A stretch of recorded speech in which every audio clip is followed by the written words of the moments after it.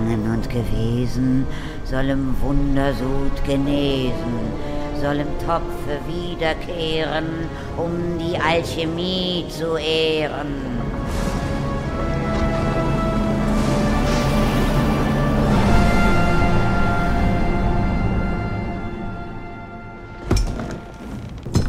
Lass uns einen Vertrag schließen. Verkaufe mir dein Fett.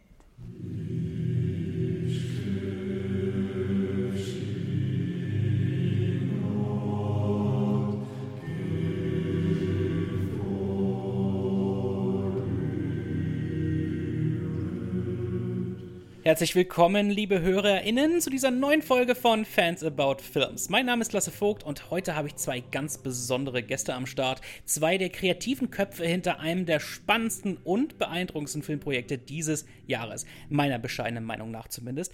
Gemeinsam mit einem Team von hingebungsvollen Fans haben sie einen Kurzfilm kreiert, welcher die ersten beiden Kapitel des deutschen Fantasy-Bestsellers Der Schrecksenmeister von Walter Mörs adaptiert. Das Projekt trägt den Titel Eisspin, der sehr Schreckliche, und hat bereits im Rahmen des Fantasy-Filmfests in Deutschland die Runde gemacht.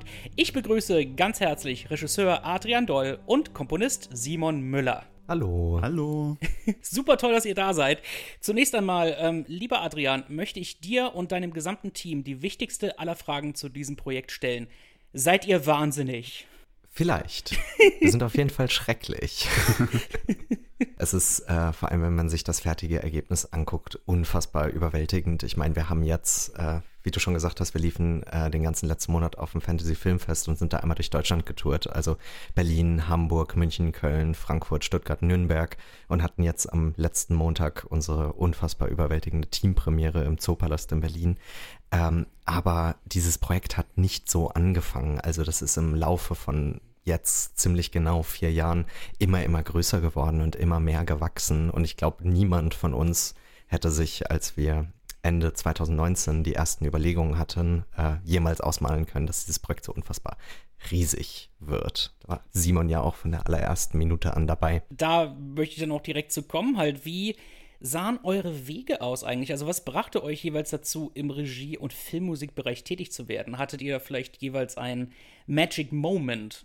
Ich würde nicht sagen, dass es da einen Magic Moment gab. Ich bin auch tatsächlich nicht in einer Musikerfamilie groß geworden, aber ja, meine Eltern haben meine Schwester und mich auf jeden Fall immer schon früh musikalisch gefördert. Also als Kind hätte ich eigentlich nie gedacht, dass ich später Musiker werden würde. Und was, glaube ich, ziemlich entscheidend war, dass ich so, da war ich 10 oder so, da hat mein Vater mir eine Videokamera bei einer Familienfeier in die Hand gedrückt. Und Filme mochte ich immer schon gern und ich habe dann halt einfach total viel tatsächlich angefangen zu filmen und wollte ein paar Jahre lang tatsächlich Filmregisseur auch werden. Ja, irgendwie hatten diese beiden Stränge dann wahrscheinlich zusammengefunden. Habe dann irgendwann bei so den bescheidenen kleinen Kurzfilmen, die ich da irgendwie gemacht habe, dann angefangen, die Musik auch zu komponieren und habe halt gemerkt, dass mir das total Spaß gemacht hat.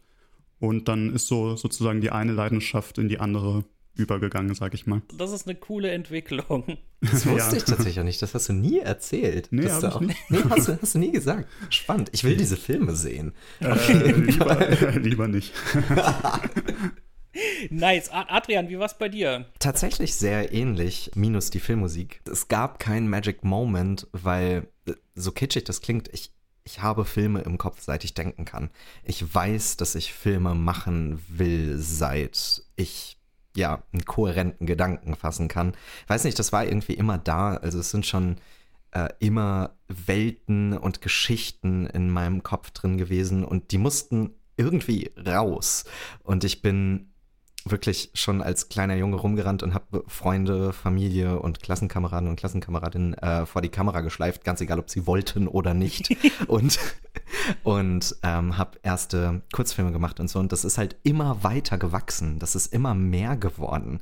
Es begann tatsächlich dann, ich hatte so einen ganz kleinen Abschweifer, wo ich dann tatsächlich auch dachte, okay, Bücher zu schreiben ist so mein Ding, um diese Welten rauszulassen. Aber ich hatte die Bilder und die Musik und das Sounddesign und die Art Direction, während ich da geschrieben habe, immer schon im Kopf und habe dann ganz schnell auch wieder aufgehört damit. Und in der Essenz ist es gefühlt aber irgendwie immer das geblieben. Also es sind deutlich mehr Leute als damals, es ist deutlich teureres Equipment als damals, aber zumindest bei mir hat sich dieses Gefühl nie geändert. Es bin gefühlt immer noch ich, der mit ein paar Friends rumrennt und irgendwie einen komischen Shit auf Celluloid einfängt. Und das ist irgendwie was total Inspirierendes und Schönes, wofür ich einfach wahnsinnig, wahnsinnig dankbar bin. Das können wir alle sein, würde ich sagen. Halt für jeden Inspirational Spark, der dann so irgendwie eine Person trifft, weil ohne all das gäbe es dann halt kein Entertainment für die Welt. Und das und das wäre natürlich sehr, sehr schade. Dann bleiben wir noch mal kurz bei dir, Adrian, nämlich gehen wir noch mal zum Anfang zurück. Wie kam es überhaupt dazu, dieses Projekt anzugehen? Wie fing das an? Ich liebe die Zamonien-Bücher von Walter Mörs. Ich bin mit denen groß geworden. Ich glaube, ich habe das erste gelesen, das war der Schrecksenmeister. Da kann ich nicht älter als 10 gewesen sein. Ein Freund von meinen Eltern war auf Besuch und ich habe wahnsinnig viel gelesen als Kind. Wie gesagt, habe mich auch ganz viel in Fantasy-Welten geflüchtet und so. Und der hat mir den Schrecksmeister in die Hand gedrückt und hat gesagt, wenn du wissen willst, was man mit Sprache, mit Literatur alles machen kann, dann lies diese Bücher. Und Gott hatte er recht. Und als ich dann groß geworden bin, wurde das Zamonien-Universum bei mir echt zu so einer Konstante. Also es gab Harry Potter, es gab Herr der Ringe und es gab diese Bücher. Und im Vergleich zu den ersten beiden sind die letzten beiden, also sind die Zamonien-Bücher nie verfilmt worden. Und ich habe da wirklich drauf gewartet. So, ich war so, okay, und wenn du mal ganz viel Glück hast, dann bist du in ein paar Jahren da, wenn die verfilmt werden, als Praktikant am Set und kochst irgendwie Kaffee. Aber das ist nie passiert. Diese Bücher sind niemals verfilmt worden. Und irgendwann gab es dann so diesen Punkt, wo ich war, okay, dann machst du es halt selber. Und das ist so ein Traum, der wahr geworden ist und wo ich auch immer noch total geflasht bin, dass das passiert ist, weil diese Bücher verdienen die große Leinwand. Diese Bücher sind pures, reines Kino. Und ich sage immer, wenn diese Bücher all das sind, was man mit dem Medium Literatur machen kann, mit dem geschriebenen Wort machen kann, dann ist eine filmische Adaption eine reale filmische Adaption alles, was man mit dem Medium Film, mit dem Medium Kino machen kann. Und ja, das war die Herausforderung, der wir uns gesetzt haben, vor mittlerweile fast 4 Jahren. Das ist vielleicht noch gar nicht so richtig bei euch angekommen, aber ihr, als euer Team, ihr seid die Ersten. Ihr seid wirklich die Ersten, die sich an diesen Stoff rangewagt haben, halt in diesem bestimmten Format. Aber meine Güte, das ist echt, also ihr seid, you went where no one has gone before. Das ist halt wirklich, also das muss man beglückwünschen. Das ist wirklich, wirklich beeindruckend. Letztendlich, wie lief dann der Weg von der Idee bis zur Durchführung aus? Ich meine, ihr habt ja wirklich mehrere Jahre daran gesessen und dann kam Covid da noch mit rein und halt all dieses ganze Zeug. Und also, wie sah dann so der Weg aus tatsächlich? Wie war die Strecke und wie lief das dann mit dem Crowdfunding und so weiter? Du hast es gerade schon angedeutet und jetzt fällt ein Satz, der, glaube ich, selten gesagt wird, aber Covid tat diesem Projekt unfassbar gut. Weil wir sind ja eine Studierendenproduktion und als Studierendenproduktion musst du auch im Rahmen einer gewissen, wie jeder andere Film auch, im Rahmen einer gewissen Zeit fertig werden. Ich habe dieses Projekt im September 2019 gepitcht. Der ursprüngliche Drehzeitraum sollte dann im Sommer 2020 stattfinden. Und ja, und da ist dann eine kleine globale Pandemie dazwischen gekommen. Und wegen der wurde unser Drehzeitraum auf Dezember 2021, also fast 1,5 Jahre nach hinten verschoben. Und diese 1,5 Jahre extra haben uns in der Präproduktion wirklich die Zeit gegeben, die großen Geschütze aufzufahren und die große Vorbereitung zu fahren, die dieses Projekt benötigt hat, um diese Dimensionen annehmen zu können, die es jetzt hat. Also es hat nicht nur Simon die Möglichkeit gegeben, schon ganz viel Filmmusik im Voraus zu schreiben, sondern uns die Möglichkeit gegeben, wirklich diesen Film Sekunde für Sekunde durchzuplanen. Wir haben unseren großartigen Maincast auch nur durch diese enorme Vorbereitung, glaube ich, überzeugen können, mit am Start zu sein. Wir haben, wie du schon angedeutet hast, dann im September 2021 ein Crowdfunding gestartet, was auch ziemlich gut lief. Also ich glaube, wir haben 350 Prozent unseres ursprünglichen Ziels erreicht.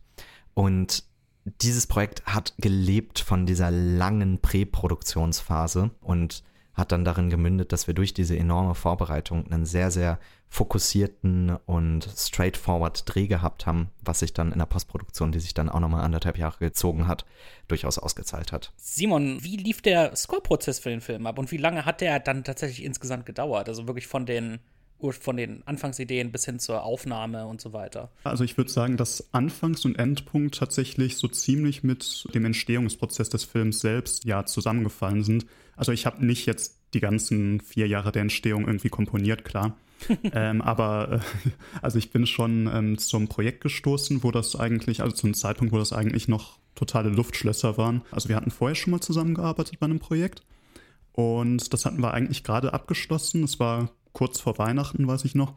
Und da habe ich mich mit Adrian in der Bibliothek der Filmuni getroffen. Habe ihn halt gefragt, okay, was ist so in Planung? Ja, da hat er mir halt dieses Buch Der Schrecksenmeister in die Hand gedrückt und meinte, ja, also das würde ich gerne verfilmen. Es wird ein ganz kleiner Film, 5 Minuten hat er damals gesagt. Beziehungsweise er meinte, dass er das sehr aufwendig machen will, aber dafür sehr kurz. Aber wie wir alle wissen, hat sich das natürlich von der Dauer dann doch ein bisschen verlängert. Also ich kannte Bücher von Walter Mörs vorher nicht, kannte ihn eigentlich nur so vom Hörensagen, ich wusste, dass er Bücher schreibt und den Captain Blaubeer erfunden hat, aber mehr auch nicht. Und ja, da habe ich mir das dann über die Ferien mitgenommen und habe es gleich verschlungen und fand es natürlich richtig klasse, das Buch. Ziemlich kurze Zeit später hat es dann begonnen. Wir haben uns unterhalten, wie die Figuren sind, was die Story für uns aussagt. Genau, dann habe ich halt angefangen, erste Themen zu entwickeln. Das waren dann auch Themen, die später im Verlauf der Präproduktionsphase verwendet wurden, zur Inspiration auch der verschiedenen Gewerke und um Animatics zu erstellen und so. Dann kam auch irgendwann der Zeitpunkt, wo ich dann zu Adrian gesagt habe, okay, also ich würde jetzt doch gerne warten, bis dann ein erster Schnitt da ist oder idealerweise sogar ein Picture-Log. Adrians Idee war nämlich auch noch dass ich eine Musik für den Virtual Production Dreh auch nochmal schreibe und ich hatte so das Gefühl, okay, also mich inspiriert immer so stark das finale Bild, die Farben, das Licht und vor allen Dingen auch die Performance der Schauspielenden. Ja, dass mir das dann wichtig war, diese Inspiration zu bekommen, die dann wirklich mit dem Dreh selbst einhergeht. Genau, und dann kam ich dann eben dazu nochmal, als der Dreh fertig war und als es dann eine erste Rohschnittfassung gab. Wow.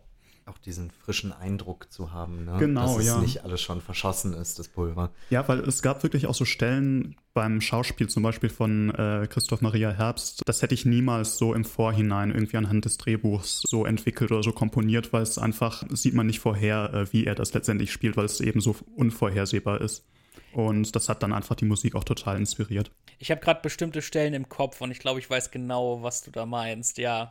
Die Cembalo-Stelle. Die Cembalo-Stelle. Das ist iconic. Ich habe mich so gefreut, als ich das erste Mal gehört habe. Es war erquickend.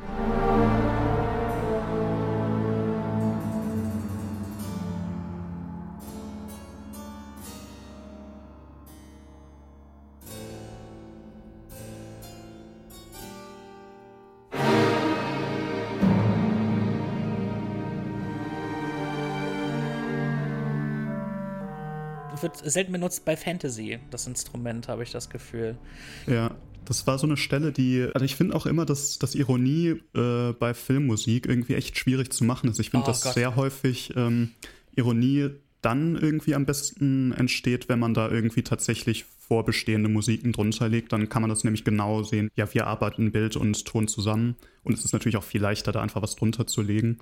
Aber der Moment, das war dann eigentlich fast so ein bisschen so eine Zufallsentdeckung. Ich habe da echt das Gefühl gehabt, okay, mit diesem Cembalo, da entsteht irgendwie so eine gewisse Ironie, die zu diesem Charakter einfach gut passt. Du meintest auch, dass es nur die Bass war und du es eigentlich voll orchestrieren wolltest, diesen Teil. Und dass du dann hier saßt und also an deinem Arbeitsplatz und dann gemerkt hast, nee, Moment, das nur beim Cembalo zu belassen hier, das hat diesen Effekt, der Christophs Zynismus an der Stelle auch wunderbar unterstreicht. Und eben, wenn man ja auch weiß, was der Chor dort singt, also das ist ja eben auch der Hammer, was man ansprechen muss. Das ja, ich liebe es, wenn sie beim Chor so einen Schritt weitergehen als einfach nur Fake-Latein Was ja sehr, sehr oft der Fall ist, wirklich. Genau, vor allen Dingen, wenn man halt mit Libraries arbeitet, die ja so vorgefertigte Phrasen haben und die sind dann häufig irgendwie so lateinische Phrasen. Das ist einfach irgendwie was völlig anderes, wenn man mit einem echten Chor arbeiten kann. Das wäre dann zu schade gewesen, denen dann auch einfach so vorgefertigte Phrasen zu geben. Der Chor singt tatsächlich bei euch altzarmonisch, also wirklich Sätze, die Sinn ergeben in dieser Sprache. Und die Sprache selbst kommt ja auch im Film vor. Und das ist, und ich meine, das hat ja auch, weil so viel ich weiß, gibt's wirklich ein existierendes Alphabet irgendwo, wo man das nachschlagen kann? Jein, also es gibt die Sprache des Altzarmonischen wird des Öfteren erwähnt in den Büchern, aber es gibt kein kohärentes Buch dafür jetzt, wie diese Sprache funktioniert. Es gibt in Prinzessin Insomnia, ist auch ein Buch von Müller, gibt es ein Alphabet dafür, wir haben das aber tatsächlich mal analysiert. Es sieht schön aus und da ist ein Sinn hinter, aber es ist jetzt keine Basis für eine Sprache. Und das ist eine ganz schöne Anekdote, wie auch die kreativen Prozesse zwischen den Gewerken in diesem Projekt entstanden sind. Und zwar gab es im Laufe der Präproduktion diesen Moment, wo wir wussten, okay, wir wollen dieses ikonische Gedicht vom Beginn des Buches, was gewesen und gegangen soll es wieder neu anfangen, was gegangen und gewesen soll im Wundersud genesen, soll im Topfe wiederkehren, um die Alchemie zu ehren. Das ist so eine der Kernelemente, die immer wieder in dieser literarischen Vorlage auftauchen. Und wir wollten das irgendwie verwursten. Wir wussten, dass es vorkommen muss in diesem Kurzfilm. Und wir haben dann aber gleichzeitig gemerkt, dass wir noch eine zweite Strophe brauchen davon. Und es gibt auch eine im Buch. Die ist dann aber schon sehr in Bezug auf das, was in dem Buch passiert, diese zweite und dritte und vierte Strophe, und deckt sich nicht mehr mit der Narrative, die wir im Kurzfilm haben. Ja. Und wir wussten aber, wir brauchen trotzdem irgendwo ja eine zweite Strophe. Und dann hatte ich ursprünglich die Idee, okay, es gibt dieses Altzarmonische. Diese Sprache existiert aber nicht. Wäre das nicht cool, wenn wir mal gucken, ob man diese Sprache tatsächlich in irgendeiner Form erfinden kann? Und dann bin ich in unser Büro gegangen, wo ein Teil des Teams zusammensaß, und ich meinte so, hey, kennt hier irgendjemand eine Linguistin oder einen Linguisten? Wir würden diese Sprache machen wollen würden. Und da meldete sich Lisa Meyer, unsere großartige Szenenbildassistentin, und meinte so, naja, also ich studiere Germanistik und habe ein bisschen Hintergrundwissen, was das angeht. Ich könnte mich da mal dran probieren. Und dann hat sie tatsächlich auf Basis dieses Gedichts sich im Laufe der nächsten Woche eine Sprache aus den Fingern gezogen und da was hingezaubert. Also die hat gewisse Regeln, diese Sprache. Die ergibt Sinn. Die ist geroutet ich hoffe, ich zitiere das jetzt richtig, aus dem Altmittelhochdeutschen und Altenglischen mit ein paar Schüssen Russisch und Schweizerdeutsch noch mit drin. Und diese Sprache hat halt Regeln, und sie hat dieses Gedicht ins Altzarmonische übertragen.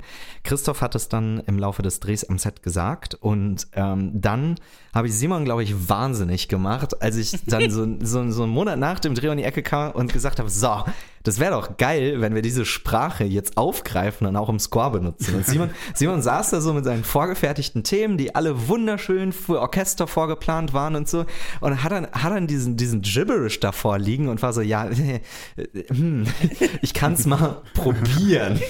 Ja, ich muss dazu sagen, also es ist auch irgendwie so ein Beispiel dafür, dass wirklich schöne Dinge irgendwie durch Zusammenarbeit erst entstehen. Ich muss ja zugeben, also bei mir in der ursprünglichen Planung, da kam tatsächlich gar kein Chor vor. Also das war nicht meine Idee. Das war Adrians Idee, und ich finde es jetzt total toll, die Idee auch. Er meinte, also Chor auf jeden Fall und auch noch eine Sopranistin, das sind tatsächlich seine Ideen. Dann habe ich darüber nachgedacht, und natürlich wäre Adrian nicht Adrian, wenn er da nicht auch so ein paar extra Schwierigkeiten einbaut. Zum Beispiel gibt es da diese Szene, in der Eisspin um den Kessel tanzt, und er sagt hier auf Deutsch dieses Gedicht eben auf, und gleichzeitig wollte Adrian das im Hintergrund sozusagen in den Pausen, die er macht, dass ein Männerchor dieses Gedicht dann auf Altzarmonisch wiederholt. Da war Bohemian Rhapsody so ein bisschen die Vorlage. Ja, tatsächlich. Ah. Also das ist der eine Chor, also das ist auf der einen Seite sagt jemand was und auf der anderen Seite also im Stereomix antwortet jemand. Ne? Und das war so ein bisschen die Idee. Und ich glaube, ich fand die Idee auch total genial, aber es war natürlich dann so, das war beim Dreh so noch nicht geplant gewesen, glaube ich zumindest. Und deswegen war das jetzt nicht so, dass da immer exakt der gleiche Abstand war, so dass da genau jede Zeile irgendwie in die Pausen gepasst hat. Das heißt, man muss da wirklich irgendwie so ein bisschen mit verschiedenen Taktarten und so gucken, dass das irgendwie reinpasst und trotzdem irgendwie natürlich wirkt, also nicht zu sehr geplant.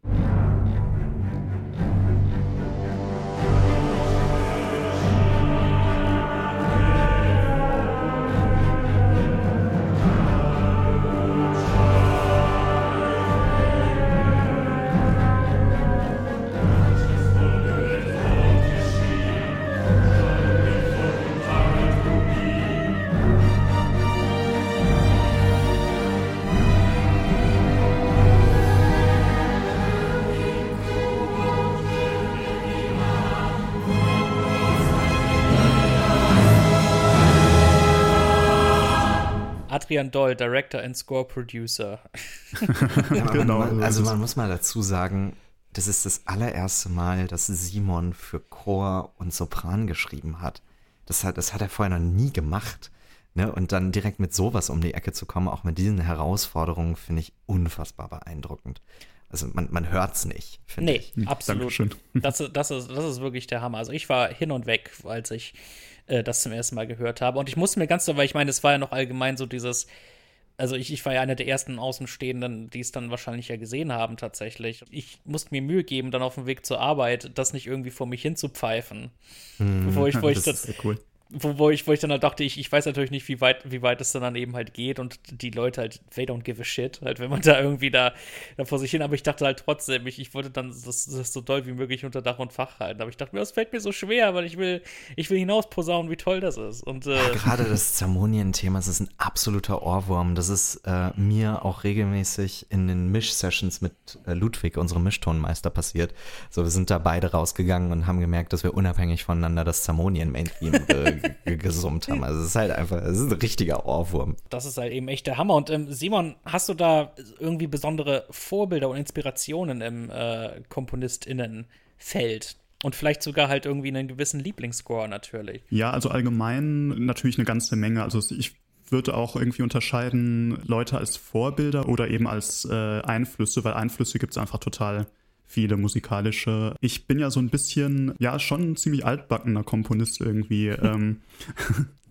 Also dementsprechend sind eigentlich auch meine Lieblingskomponisten so, also John Williams hat mich einfach schon total früh geprägt. Ja, nach wie vor einer meiner Lieblingskomponisten. Komponisten, die eher so aus dem alten Hollywood sind. Also Elmer Bernstein mag ich total gern. Ja, finde ich fantastisch. Oder Bernard Herrmann hat mich ziemlich inspiriert immer und ist aber auch immer so ein bisschen phasenweise. Also es gab so die Zeit, wo ich total viel John Williams gehört habe, dann eben Bernard Herrmann viel. So die letzten Jahre höre ich sehr gerne einen französischen Komponisten, Philippe Sard. Diese ganzen Klassiker, Nino Rota finde ich auch ziemlich toll. Allerdings vor allem seine klassischen Sachen, weniger die Filmmusiken. Aber natürlich höre ich auch moderne Filmmusik, Thomas Newman, James Newton Howard und solche Sachen. Ja. Aber irgendwie komme ich immer wieder zu den Alten zurück. Selbstverständlich auch Einflüsse aus der klassischen Literatur, sag ich mal. Nordlichter, Carl Nielsen, Wilhelm Steenhammer finde ich toll. Ralph Vaughan Williams ist ein Komponist, der mich total inspiriert. Oh ja. Ja, also ich kann gar nicht so genau sagen, ob da jetzt eine Person ist, die total da für mich hervorsticht, aber ja, gibt es jedenfalls eine Menge. Klar, für den Film gab es auch insbesondere Inspirationen. Wenn man mit Adrian einen Film macht, also ist klar, dass da irgendwie Herr der Ringe, Howard Shaw auch so ein bisschen drin steckt. Ja, finde ich natürlich auch super. Ja, wir haben da über einige Sachen, die da für den Film vielleicht auch so ein bisschen Pate stehen könnten, gesprochen. Wir hatten Wojciech Kilar gesprochen, genau, Dracula. Das war so die Referenz am Anfang. Was halt auch irgendwie so ein bisschen auf der Hand lag, ne? Weil der ist halt einfach so eine Nosferatu-Dracula-artige Figur, der Schrecksenmeister.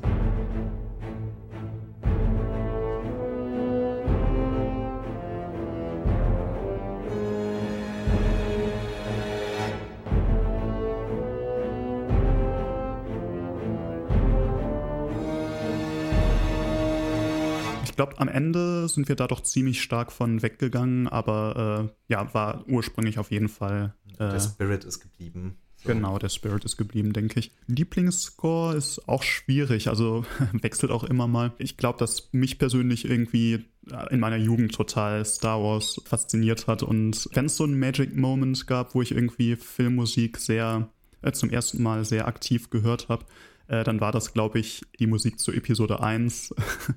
Klassiker hier mit Duel of the Fates und so, also fand ich immer toll. Und dann auch die anderen Teile, die ich dann später gesehen habe. Neulich habe ich jetzt zum Beispiel von John Bryan den Soundtrack zu Punch Drunk Love mir nochmal angehört.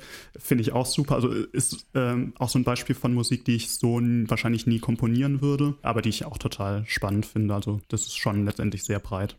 Das Tolle ist halt eben sehr wechselhaft und Filmmusik kann eben so vieles sein. Ist lustig, ich habe erst dieses Jahr Duel of the Fates im Chor gesungen, als ich noch in Nürnberg gewohnt habe. Oh, ehrlich, das ist ja toll. Oh, und das muss überwältigend das zusammen mit einem Orchester und du stehst halt zwischen all den ganzen anderen Sängerinnen und Sängern und du liest vor allem, du kannst jetzt mal die Wörter lesen, die da überhaupt singen halt. Auf Sanskrit, ne? Ist das? Ja, genau. Und es ist halt wirklich eigentlich nur dieselbe Phrase irgendwie immer wieder.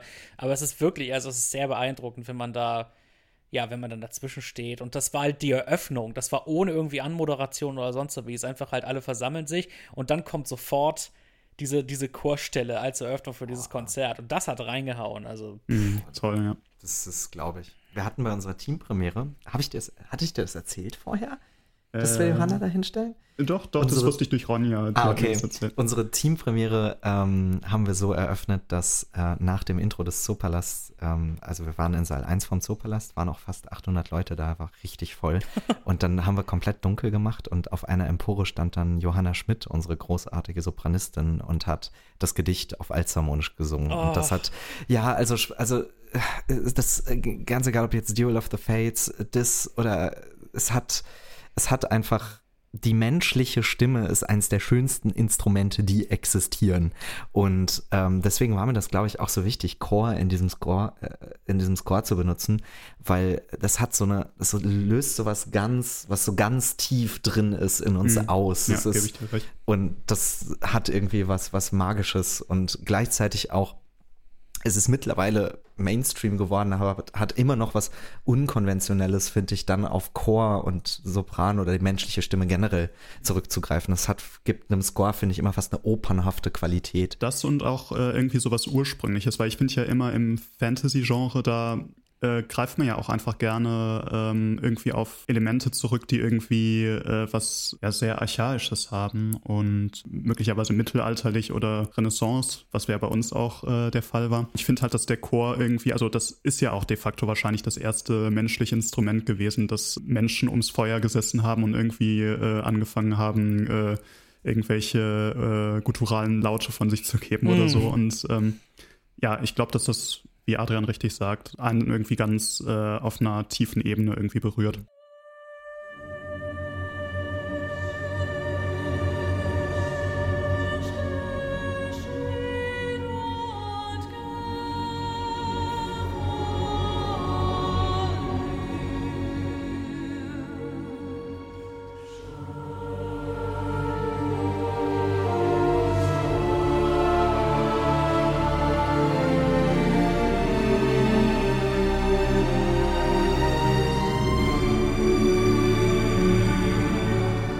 Ziel war eigentlich immer, dass dieser Score so klingt wie so alte Notenblätter, die man im Keller des Schrecksenmeisters in dieser Burg gefunden hat. So wirklich da noch so den Staub von abgewischt und wie wirklich etwas, was aus dem zamonischen Mittelalter stammen könnte. So deswegen da auch so diese teilweise weirden und unkonventionellen Instrumentierungen mit reinzubringen und so, um den Ganzen nicht so einen klassischen Hollywood-Sound zu geben, sondern wirklich wie Noten, die in der Zeit, in der diese Geschichte spielt, auch so erklungen hätten sein können. Das war so die Herangehensweise, die wir an diesen Score hatten. Und glaube ich, das meinte ich eben auch mit, dass dieser Spirit von Kilar geblieben ist und so. Das merkt man dem Ganzen irgendwie an. Das ist schon sehr spannend orchestriert auch. Ja, nee, total. Da stimme ich absolut zu. Das ist immer das Coole an so Fantasy-Sachen, wenn man dann, ich meine, das war ja auch der Approach bei der Herr der Ringe-Trilogie, wo da irgendwie der Regisseur zum Team gekommen ist und gesagt hat, das existierte alles mal.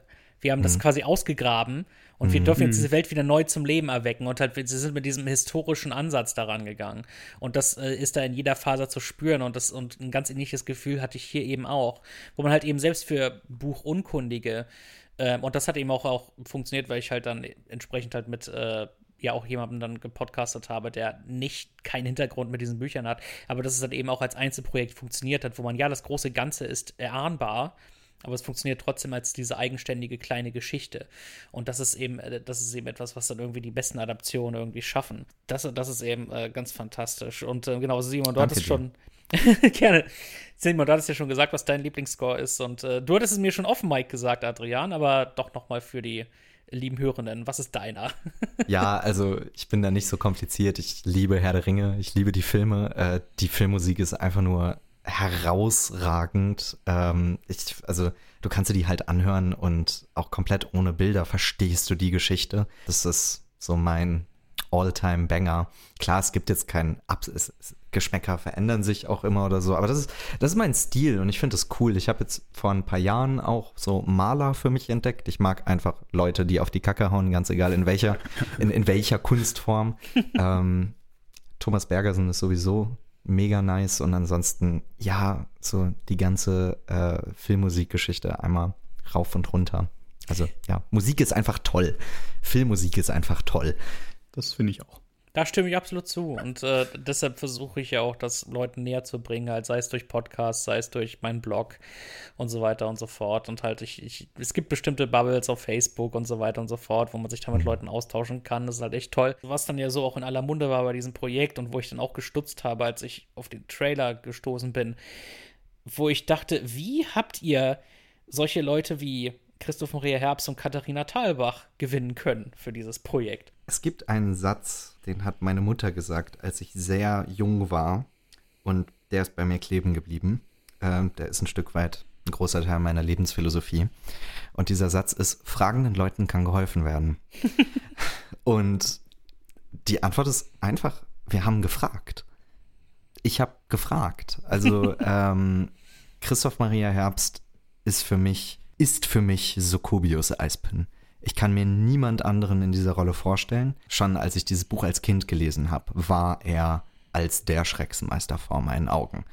Dann habe ich, als wir im Zuge des Castings überlegt haben, wer könnte diese Rolle denn spielen, in einer großen Runde das dann auch gesagt und meinte das selber gar nicht so 100%ig ernst. Oder doch, meinte es schon ernst. Aber dann haben wir natürlich alle gelacht, so nach dem Sinne von, naja, den kriegen wir eh nicht. Und dann sind wir aber sehr schnell ruhig geworden und waren so, nee, Moment, ja, natürlich. Also, wenn schon, denn schon. Und dann habe ich sehr lange gezögert und eine sehr ausführliche Mail an Christoph geschrieben, warum ich ihn in dieser Rolle sehe und warum für mich niemand anderes in Frage kommt und warum es mich wahnsinnig glücklich machen würde, mit ihm gemeinsam diesen Charakter für die große Leinwand zu entwickeln. Und dann kam dann tatsächlich weniger als 24 Stunden später eine Antwort, ganz kurz im Sinne von, ja, hätte ich mega Bock drauf, lass uns das zusammen machen. Und bei Katharina Thalbach war es dann genau das Gleiche. Ich meine, sie spricht das Intro, die Schreckse, und sie war für mich auch damals schon immer die Stimme und die Rolle der Schrecks. Ich meine, du hast den Film gesehen, sie ist bis jetzt nur ein Teil von Zamonien durch ihre Stimme. Wir hoffen natürlich, dass es irgendwann mal mehr ist. Aber bei Katharina genau das Gleiche. Ich habe ihr halt geschrieben, warum. Irgendwas in der Art und Weise, wie diese Mails formuliert waren, scheint die Menschen überzeugt zu haben. Das ist echt der Hammer. Und hatten die beiden auch schon eine Verbindung zu den Büchern an sich? Also wussten sie, was das war für Material? Katharina kannte es gar nicht. Die hat es dann direkt nach ihrer Recording-Session gelesen. Das ist mein privates Schrecksmeisterbuch, ist mittlerweile fester Bestandteil der Bibliothek von Katharina Thalbach. Das ist auch ganz sweet. Und Christoph kannte die Bücher tatsächlich schon. Christoph sagt immer, er ist Mörs-Fan, nicht der ersten, aber der zweiten Stunde. Und hatte vor Jahren tatsächlich einmal das Angebot, diese Bücher als Hörbücher einzulesen bei sich auf dem Tisch. Und damals kannte er die Bücher noch nicht und hat dann Nein gesagt, habe ich keine Zeit für. Und er hat mir bei einem unserer ersten Treffen erzählt, dass er sich seitdem schwarz ärgert, dass er Nein gesagt hat. Und umso schöner fand er es jetzt tatsächlich, Sokobius Eisspin spielen zu können, weil er meinte dann auch irgendwann zu mir, ja, es ist nicht nur mein Lieblingsbuch, sondern auch einer meiner Lieblingscharaktere. Und ich zitiere jetzt, er meinte, er war sehr schnell an dem Punkt, wo er fast sauer gewesen wäre, wenn man ihn nicht gefragt hätte. Oh. Wie viele Drehtage gab es denn insgesamt und wie viele hatte dann Christoph Maria Herbst? Der Film hatte 10 Drehtage insgesamt. Und 5 davon waren mit Christoph. Also es war generell, um vielleicht nochmal zum Anfang zurückzukommen, wie dieses Projekt, die Philosophie hinter diesem Projekt war, hey, wir sind Studierende, wir sind ein verdammter Bachelor-Abschlussfilm. So, und wir haben nicht nur sehr wenig Geld, sondern auch im Vergleich zu manch anderen noch recht wenig Erfahrung. Die Philosophie war immer von vornherein nur ein Kapitel zu nehmen. Ein Charakter des Buches. Ein Charakter an einer Location in einer Szene. Ein Kapitel. Das so klein wie möglich zu halten. Den Schrecksenmeister macht ja auch dieses Kammerspielartige, diese Faustgeschichte von 2 Charakteren, die in einem Raum sind und über Leben und Tod verhandeln aus. Aber dieses kleine, kondensierte Kapitel aus dem Zamonien-Universum zu nehmen und das dann mit den begrenzten Mitteln, die wir haben, so groß aufzuziehen, wie es nur irgendwie geht, das war von vornherein die Philosophie, um dieser Welt gerecht zu werden. Weil wenn wir uns am ganzen Buch oder auch nur am Drittel des Buchs versucht hätten, wären wir gescheitert. Und dann lieber was ganz Kleines zu nehmen, aber das so groß aufzuziehen, wie es nur irgendwie geht. Und um dieser Welt auch gerecht zu werden. Und das war dann auch der Ansatz an den Dreh, den wir hatten. Uns lieber ein bisschen mehr Zeit zu nehmen und das dann dafür ordentlich und qualitativ so hochwertig, wie es nur geht, zu machen. Und wir hatten 2 Drehblocks. Der erste Drehblock war nur Echo, der Kratze, also quasi die Shots auf Echo, wo dann wir auch ein Double für Christoph hatten. Und der zweite Drehblock, das war dann tatsächlich die Woche vor Weihnachten 2021. Also wir hatten Drehschluss am Abend des 22.12. und haben abgebaut am 23.12. Christoph ist extra nochmal für eine Woche aus seinem Weihnachtsurlaub hochgefahren nach Babelsberg. Dann hatten wir 5 Drehtage mit Christoph zusammen, wo wir dann einen Großteil der Eisspin-Shots gemacht haben. Boah, Wahnsinn. Also das ist echt der Hammer. Meine Güte. Wirklich Mission erfüllt, weil es ist halt wirklich dieses kleine Projekt so groß, so wundervoll wie möglich aufgezogen. Ich finde halt wirklich, dass es neue Maßstäbe setzt an Ansprüchen, welche man irgendwie stellen kann an eben Projekte wie diese, halt dann so Bachelorarbeiten, dann halt Abschlussarbeiten für Filmschulen und so weiter und so fort. Nicht jeder hat natürlich irgendwie diese Ambition, diese Mittel zur Verfügung, diese Kreativität, halt so ein hingebungsvolles Team halt und so weiter. Aber es ist halt wirklich der Wahnsinn, was man eben machen kann, wenn da irgendwie alle mit so 110% Herzblut bei der Sache sind, halt ganz eindeutig. Also es ist wirklich dieses große Team von Fans, so wie es einem halt vorkommt. Also diesen Eindruck hatte ich dann die ganze Zeit. Und war total, also wirklich komplett geflasht die ganze Zeit und fand auch super interessant, dass es dann ja auch einiges an Material gab, was ja tatsächlich nicht im Film ist, aber dann halt für die Trailer benutzt wurde. Was schätze ich mal, auch irgendwie so ein gewisser Bestandteil war dann von der Abschlussarbeit an sich und dann eben aber auch noch halt diese Ressourcen nutzen. Und das finde ich eben auch so toll, dass sich all diese Teile dann ergänzen zu diesem großen Ganzen wirklich.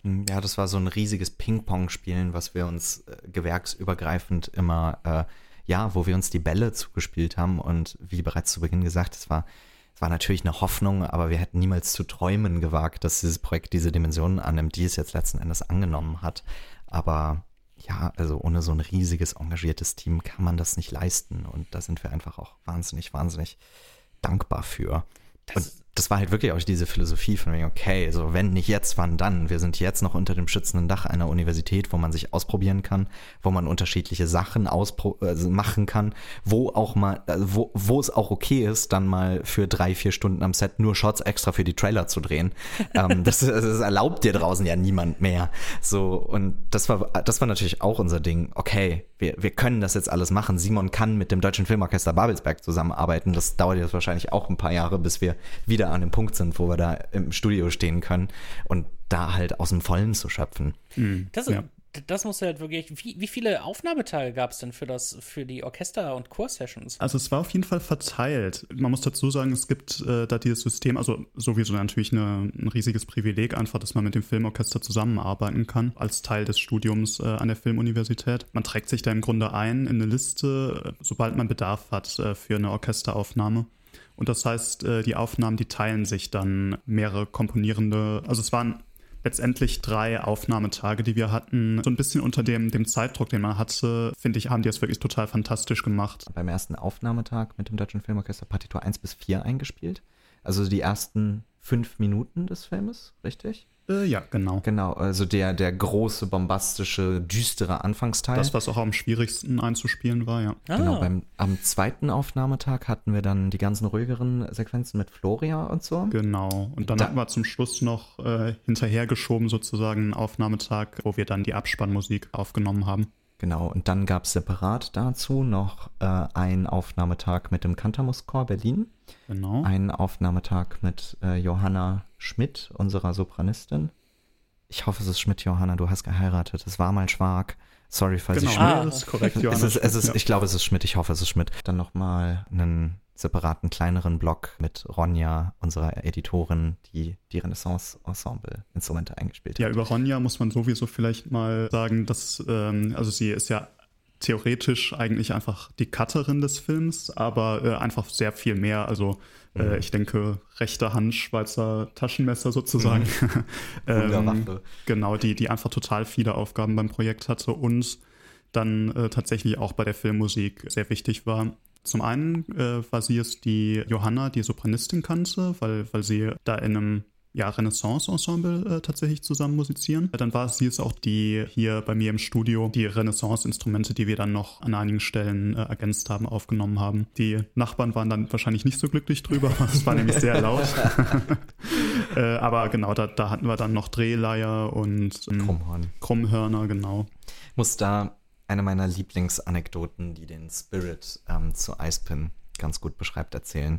Und zwar haben wir diese alten Renaissance-Instrumente, die teilweise 300-400 Jahre alt sind, genutzt und die passen die Stimmung war's, ne? Nicht wie sie gestimmt sind, sondern die Stimmung. Ronja hat mir das die Tage nochmal erzählt und die passten dann natürlich nicht in so eine traditionelle, moderne Tonleiter rein. Genau, ja. Und dann haben wir die hier eingespielt und wir haben halt gemerkt, das passt nicht so ganz.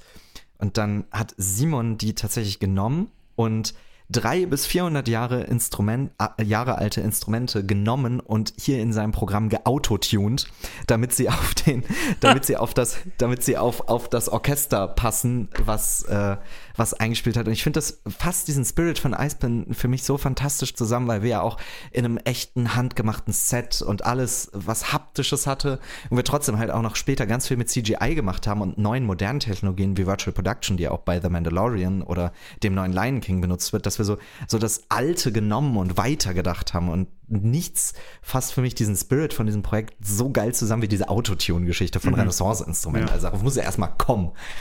Das ist eben der Hammer. Es ist halt einfach every trick in the book ist es halt wirklich. Da kommt so vieles zusammen und ich liebe solche Filme, wo man sich dann nicht wirklich so groß, eben wenn es so eine Vielfalt ist, dann halt Magic Tricks, wo man sich dann nicht mehr groß Gedanken macht eigentlich, wie ist das entstanden halt, es kommt dann so in diesem Gesamtpaket, weil wenn man irgendwie die ganze Zeit nur einen bestimmten halt Trick benutzt, dann läuft der Gefahr, sich irgendwie abzunutzen und dann schaut man da durch und dann wird es irgendwie öde. Aber wenn man irgendwie in so vielen verschiedenen Aufnahmen hat man dann so viele verschiedene, Trickarten. Und dann, das ist Filme machen, das ist ein riesiger Handwerkskasten. Und der Trick ist eigentlich nur zu lernen, wann du welches Werkzeug benutzt. Aber es ist alles da und die können alle etwas ganz Eigenständiges und Großartiges machen. Genau, also bei der Musik war das nämlich tatsächlich auch so. Wir wollten, dass das sehr klassisch nach einem schon so ein altmodischer Score ist, der wirklich mit echten Instrumenten aufgenommen ist. Und das haben wir ja auch gemacht. Und trotzdem haben wir dann zusätzlich auch noch sozusagen die Möglichkeiten, die man in den letzten 20 Jahren bekommen hat, genutzt, nämlich eben mit Samples, Dinge auch noch teilweise anzudicken. Klavier und Orgel haben wir dann im Nachhinein noch hinzugefügt mit Samples. Wir wollten da jetzt nicht aus puristischen Gründen solche Sachen ausschließen, nur weil wir dann komplett alles irgendwie analog machen wollten, sondern wir wollten es kombinieren, aber das ist dann letztendlich wirklich zum allergrößten Teil sind es selbstverständlich echte Instrumente, aber es sollte dann eben teilweise hybrider Score sein, der aber nach einem komplett analogen, handgemachten Score auch klingt. Klassisch mit dem Bleistift auf dem Papier, so arbeite ich halt nicht und das macht, glaube ich, auch heutzutage vielleicht höchstens noch John Williams. Hab da am Rechner gesessen und zunächst mal wirklich so Klavierparty-Cells nennt man das, Versionen, die nur mit einem Klavier-Sound gemacht sind, erstellt. Die verschiedenen Stimmen, die Melodien, Kontrapunkte, die stecken dann alle schon in der Klavierfassung drin. Teilweise habe ich auch die Klavierfassung dann Adrian geschickt, aber dann im nächsten Schritt bin ich dann ins Notensatzprogramm gegangen, habe da die Orchestration vorgenommen, die man aber dann in den modernen Notensatzprogrammen auch schon ganz gut sich anhören kann. Mit so einem Programm Note Performer habe ich es dann exportiert und dann Adrian geschickt. Und der hat dann tatsächlich schon eine relativ gute Vorstellung, wie es später klingen wird. Also früher war es ja so, dass du dann den Score erst gehört hast, wenn das Orchester schon da saß und ihn eingespielt hat. Und während das auch eine ganz, ganz eigene Magie hat, kannst du, wenn du vorher halt den Score schon einmal als einen digitalen Entwurf hören kannst, gibt es dir eine Vorstellung. Also ich hab keine musikalische Bildung, so ich kann auch ganz oft nicht formulieren, so was jetzt wie, wo anders sein könnte oder so, aber es gibt dir eine ganz andere Grundlage der Kommunikation, auch über Simons Vision zu sprechen und da dann Ideen hin und her zu schmeißen, und das ist was total hilfreich und wertvoll ist. Also jeder Art Director kann mit einer Skizze um die Ecke kommen und sagen, okay, so würde ich das jetzt bauen und passt das nicht oder so, und da hast du durch moderne digitale Entwicklung jetzt mittlerweile auch beim Komponieren die Möglichkeit, da mal zu kommen und zu sagen, okay, so stelle ich mir das vor. Ja. Das Schwierigste war bei diesen Mockups dann der Chor tatsächlich, weil ich das wirklich schwierig fand, da irgendwie ein realistisches Chor-Mockup zu machen. Da habe ich dann auch Adrian gesagt, okay, da musst du leider dann ein bisschen abstrahieren. Bei den restlichen Sachen funktioniert das schon ziemlich gut. Ich bin mir ziemlich sicher halt, als dann so die ersten Töne erklingen vom Orchester, von der eigenen Musik und halt in deinem Fall, Adrian, halt die Musik, die du halt mit beeinflusst und mit geplant hast und so. Also ich kann mir halt gut vorstellen, sind da eventuell Tränen geflossen oder sowas in der Art. Also vielleicht habe ich da auch irgendwie eine zu emotionale, romantische Vorstellung davon, aber ich weiß ja noch ganz genau, als ich meine eigenen Filme gemacht habe und mir dann mein Komponist halt quasi geschickt hat, hier, bitteschön, das ist der Score. Und ich weiß auch, wie ich dann mir das angehört habe, und dann saß ich halt heulend da und dachte, oh Gott, das ist unfassbar, das ist so schön. Wie war das dann bei euch? Wie war da das Gefühl? Also es ist auf jeden Fall ein tolles Gefühl, weil es ist ja wirklich so, dass das irgendwann mal im Kopf entstanden ist und nur bestanden hat. Wenn dann da Musiker und Musikerinnen das wirklich einspielen und da ihr ganzes Gefühl und sein Können, sein ganzes Handwerk reinsteckt, dann ist das total schön, auf jeden Fall. Ich meine, bei den Sessions selbst, da bin ich immer in so einem Modus, da muss ich sehr konzentriert sein und da darf man sich auch nicht so sehr dann Emotionen irgendwie hingeben. Ganz besonders schön finde ich irgendwie Orchester und die Sopranistin, den Chor und die Renaissance-Instrumente haben wir wirklich separat aufgenommen. Als dann unser Mischtonmeister Ludwig Peter Müller das Ganze dann zusammengebracht hat, das war wirklich total toll, weil es dann irgendwie, also für mich jedenfalls, einfach so klingt, als hätten da alle Musiker und Musikerinnen wirklich zusammen im Raum gesessen und mit einer Stimme das irgendwie gespielt. Und ja, das war auch nochmal ein sehr schöner Moment für mich. Da entdeckt man auch immer was Neues. Also zumindest für mich, du hattest es schon immer im Kopf oder im Ohr, kann man wahrscheinlich besser sagen. Ganz am Ende gibt es ja diesen Paukenschlag, bevor der Chor singt auf Altzermonisch, erhebe dich Zamonien, Jichodeo Jamoni. Das ist immer Gänsehaut pur, gerade wenn man dann auch diesen Kontinent das erste Mal sieht. So, ich warte da seit 15 Jahren drauf, das zu sehen auf der großen Kinoleinwand. Und jetzt ist es endlich da. Und da warst du immer so, nee, lass mal nicht die Pauke nehmen, lass das Klavier nehmen. Und ich saß so neben sie und war so, welches Klavier? Du hast ja so den wahrscheinlich epischsten Moment von, also den die Zamonien-Community bis jetzt auf der großen Leinwand hatte, und du willst mit Klavier? Was? Und da hattest du von vornherein in der Komposition so einen Hit auf dem Klavier angelegt und dann mischte Ludwig das da rein und ich saß nur so und war so, wow. Ja, okay, ja, voll, klar. Und das ist generell das Spannende an der Zusammenarbeit mit Simon. Du machst dann ja auch Spotting, ne? Also guckst dir den Film an und entscheidest, wo ist Musik, wo ist keine Musik. In unserem Fall war jetzt quasi überall Musik. Und dann sagt er, okay, und redest dann auch über Temp-Tracks oder Charaktere und so weiter. Und dann ist immer so, okay, ich probiere da mal was aus. Und dann verschwindet Simon so für 1-2 Wochen so in seinem stillen Kämmerlein und du hörst nichts mehr. Wirklich, du hörst nichts mehr. So, der ist dann auch nicht erreichbar oder so. Und dann kommt der aber mit diesem gerade bereits erwähnten digitalen Sample um die Ecke Und Ronja, die Editorin, und ich, wir freuen uns immer richtig, wenn dann die Mail mit einer angehängten MP3 von Simon im Postfach ist, weil da weißt du das wird geil, das wird toll, das ist immer so ein bisschen wie Weihnachten, sich das dann anzuhören. Und dann geht man natürlich in den Überarbeitungsprozess rein und so, aber das ist schon immer, also du undersellst dich, wenn du sagst, dass du mal kurz was ausprobiert. Ich freue mich jedes Mal darauf, wenn dieser Satz fällt. Dann aber beim Orchester zu sitzen, das ist was Magisches. Ich meine, ich saß bis jetzt nie auf der Empore, also im Orchestersaal drin, sondern immer im Studio neben Simon. Ich konzentriere mich natürlich auch, aber im Gegensatz zu dir muss ich mich, glaube ich, nicht so konzentrieren. Ich hoffe, dass ich ihm nicht zu sehr damit auf den Sack gehe. Aber ich habe dann bis dahin dieses digitale Sample schon 20.000 Mal rauf und runter gehört und sitze dann immer neben Simon und muss mich echt zurückhalten, nicht zu dirigieren. Ja, also er versucht's, aber ich kann es nicht. Ich mache halt irgendwelche lustigen Bewegungen. Einfach weil mein Körper so mitfiebert und das ist was wahnsinnig Schönes, das dann irgendwie alles zusammenkommen zu sehen. Das Gefühl kenne ich gut. Ich war vor ein paar Jahren in einem James Newton Howard Konzert, wo er selbst dirigiert hat. Und da haben sie Wyatt Earp gespielt, die Main Titles. Und ich musste mich so zusammenreißen, nicht irgendwie aufzustehen und auch mitzudirigieren, weil es einfach so... weil das mache ich auch andauernd, wenn ich halt Musik höre. Es ist dann einfach, halt, bewege ich meine Hände. Ich kann nicht anders. Vielleicht nicht unbedingt im Bus, aber es ist halt andauernd und dann diesem Drang zu widerstehen. Es ist halt irgendwie eine körperliche Reaktion auf das, was du gerade im Inneren fühlst. Zumindest geht's mir so. Das muss irgendwie raus. Und ich glaube, es gibt, also gerade bei der Abspannsuite von Eisspin, es gibt viel zu viel Making-of-Material mittlerweile, wo man mich dann irgendwie im Kino sitzen sieht und diese Credits laufen durch und ich dirigiere durch, also jetzt am Montag hatten wir Premiere und Christoph hat so ein bisschen schräg zu mir rüber geguckt, als ich da saß und mit dem Arm gezappelt habe. Also das ist was wahnsinnig Inspirierendes und ja letzten Endes auch ein Ausdruck davon, was Musik innerlich mit uns macht.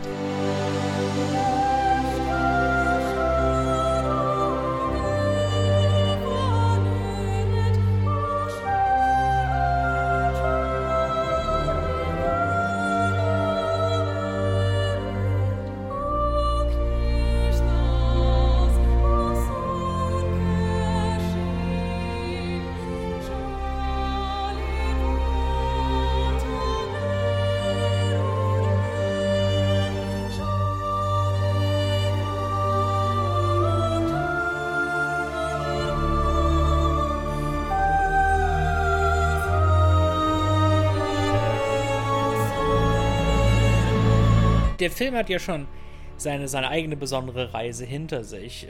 Meine Frage wäre, und ich weiß natürlich nicht, inwiefern ihr sie schon beantworten könnt oder wollt, was geschieht jetzt als nächstes? Was sind vielleicht die nächsten Schritte? Habt ihr irgendwelche Pläne, dass jetzt dann auch mehr Zamonien-Fans den sehen können in irgendeiner Form, halt in irgendeiner Weise halt ihn irgendwo vertreiben, irgendwo reinstellen halt? Wie sehen da Pläne aus? Gibt es schon Pläne? Das sind ja die ersten beiden Kapitel. Und das Buch ist ein bisschen dicker. Da kommen noch ein paar mehr Kapitel.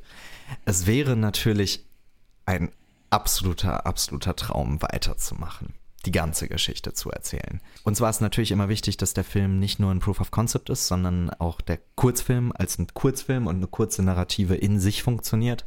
Aber wir geben da natürlich einen Ausblick auf mehr. Und bis dato haben alle gesagt, ja, wir wollen mehr sehen. Und also mindestens, ja, ich glaube, auf unserer Seite ist die Aussage genau die gleiche. Wir wollen auch mehr sehen. Also ich musste mich regelmäßig, es ist immer noch so, wenn ich im Kino sitze und diesen Film gucke, vergesse ich regelmäßig, dass wir den gemacht haben und ich freue mich einfach nur als Fan, wirklich einfach nur diese Bücher endlich auf der großen Leinwand zu sehen. Das geht mir genauso. Würde mich auch total freuen, wenn wir da weitermachen könnten. In dem Fall erübrigt sich meine Frage nach eurem jeweiligen Traumprojekt, schätze ich mal. Zamonien ist, diese Bücher sind pures, reines Kino und du kennst die Bücher ja auch. Ich liebe den Schrecksmeister, aber ich liebe auch Romo. Aber da reden wir dann in ein paar Jahren nochmal drüber. Alles klar. Letztendlich, wie ist denn ja dieser Kurzfilm, der dann ja eben auch so für sich stehen kann, erstmal halt. Habt ihr da schon eben halt Pläne, wo ihr den dann, weiß nicht, dann eben noch einem größeren Publikum vielleicht zugänglich machen wollt? Voll. Oder in irgendeiner Form? Voll, also der geht gerade ganz normal die Festivaltour. Wir hatten jetzt das wahnsinnige Glück, auf dem Fantasy-Filmfest als Eröffnungsfilm zusammen mit dem neuen Film von Luc Besson laufen zu können. Da ist der Film nämlich dahin gekommen in 7 deutschen Städten, wo er hingehört, nämlich an Publikum. Das Publikum für diesen Film sitzt jetzt nicht auf der Berlinale oder in Venedig oder so, das sitzt im Kino. Der Traum für Eisspin, sehr, Schreckliche wäre natürlich als Vorfilm von einem größeren Kinofilm mal zu laufen. Und also es ist ein Film von Fans für Fans und wir wollen letzten Endes, dass Fans ihn sehen. Mittel- und langfristig wird der natürlich auch online verfügbar sein, aber da reden wir jetzt eher von den kommenden 1-2 Jahren. Wir werden eine traditionelle Auswertung erstmal durchmachen, weil kein Film, der irgendwann mal online war, hat eine Chance, auf irgendeinem Festival zu laufen. Also wir gehen auf dieser einen Seite den traditionellen Weg, laufen parallel dazu auch andere Wege, sind da auch in Gesprächen, aber da darf und kann ich noch nichts Konkretes zu sagen. Und der mittel- und langfristige Plan, je nachdem, wie es jetzt weitergeht, ist natürlich auch, ihn online zu veröffentlichen. Nice, wunderbar. Das ist natürlich schön. Ein schöner Ausblick insgesamt auf das, was vielleicht noch kommen kann. Ich hatte erst gestern ein Gespräch mit meinem Bruder, der auch sehr neugierig ist auf dieses Projekt, weil er auch gerade schon eigentlich alle Zeremonienbücher gelesen hat und jetzt das Neueste kurz vor sich hat. Also jetzt gerade liest er noch ein anderes zu Ende. Aber er ist da auch sehr großer Fan von. Und da hatten wir eben auch darüber geredet, dass er sich so ein bisschen wundert, warum ist es bisher noch niemand angegangen. Und das ist eben etwas, wo man noch mal parallel wirklich groß drüber reden kann. Aber es ist eben wirklich, wirklich toll, dass es tatsächlich ein Team von besonderen Kreativen, vielleicht sogar durchgeknallten, es gewagt hat, sich dieser Sache anzunehmen und eben halt nach größter Hoffnung, einen ersten Schritt gegangen zu sein, auf einer hoffentlich noch langen, aber nicht zu langen Reise für vieles mehr. Und dafür, und das sage ich hoffentlich im Namen aller anderen Zamonien-Fans, nicht nur in Deutschland, sondern auch auf der Welt, dafür sind wir wahnsinnig, wahnsinnig dankbar und können einfach nur sagen, Chapeau und alles Gute weiterhin für alle Projekte, die ihr so geplant habt, weil, meine Güte, das habt ihr euch wirklich verdient. Danke vielmals. Vielen Dank. Soweit, so gut zu diesem besonderen Kurzfilmprojekt. Ihr, liebe Hörende, wisst jetzt ein klein wenig mehr. Und ich hoffe natürlich, dass ihr vielleicht schon zu den Glücklichen gehört, die ihr den Film sehen konntet. Falls nicht, dann wisst ihr, was vielleicht noch demnächst auf euch zukommt. Und natürlich werde ich auch entsprechend dann Updates posten, wenn es mehr gibt in den nächsten Monaten, Jahren, Jahrzehnten. Alles, was so auf euch zukommt, denn ich bin definitiv jetzt ein großer Fan von diesem Team und freue mich ganz doll auf weiteres, was da noch so kommt, ganz gleich in welche Richtung das geht. Ich bedanke mich auf jeden Fall ganz herzlich bei meinen beiden Gästen Adrian Doll und Simon Müller für eure Zeit, denn Danke dir. Danke, Ja, dass wir hier vielen sind. Dank. Das wäre sehr schön. ja, weil ich rede super gerne mit kreativen Leuten und meine Güte gehört ihr dazu. Und ich bin sehr, sehr dankbar dafür, dass ihr euch hier die Zeit genommen habt. Danke euch auch für einen meiner Lieblingsscores des Jahres, Wow. der definitiv noch Das- in einigen Podcasts auftauchen wird. Das ist echt eine Ehre. Dankeschön. Ich bin nämlich gerade dabei, den auch weiter so an die Leute zu bringen, halt wirklich in all meinen Facebook-Gruppen und so zu posten und zu sagen, Leute, hört euch das an hier. Verdient. Meine Güte, ihr müsst euch das anhören. Ich habe ihn auch, ich habe ihn eben versucht weiterzutragen. Vielleicht kommt er in der Richtung auch noch ein bisschen mehr von anderer Seite. So oder so, ich bin wahnsinnig dankbar für diese Gelegenheit, für dieses tolle Projekt und kann euch nur sagen, alles Gute für die Zukunft und vielen, vielen Dank Danke dir, Lasse. für all eure Hingabe. Und ihr, liebe Hörenden, ihr wisst, wo ihr diesen Podcast findet. Ihr findet ihn auf Spotify, auf iTunes, auf Soundcloud, überall, wo ihr gute und bessere Podcasts hören könnt. Mich findet ihr auf Facebook und Twitter, @LasseVogt, auch auf YouTube, @Deppert. Und ich schreibe Score-Reviews für scoregeek.wordpress.com, auch für diesen hier. Also, checkt es aus, macht's euch gut. Ich wünsche euch einen super schönen Tag. Vielen, vielen Dank fürs Zuhören. Schaltet das nächste Mal ein, wenn es heißt, ich rede mit Leuten über Zeug. Danke. Ciao. Tschüss. Bis dann und bis bald. Tschüss.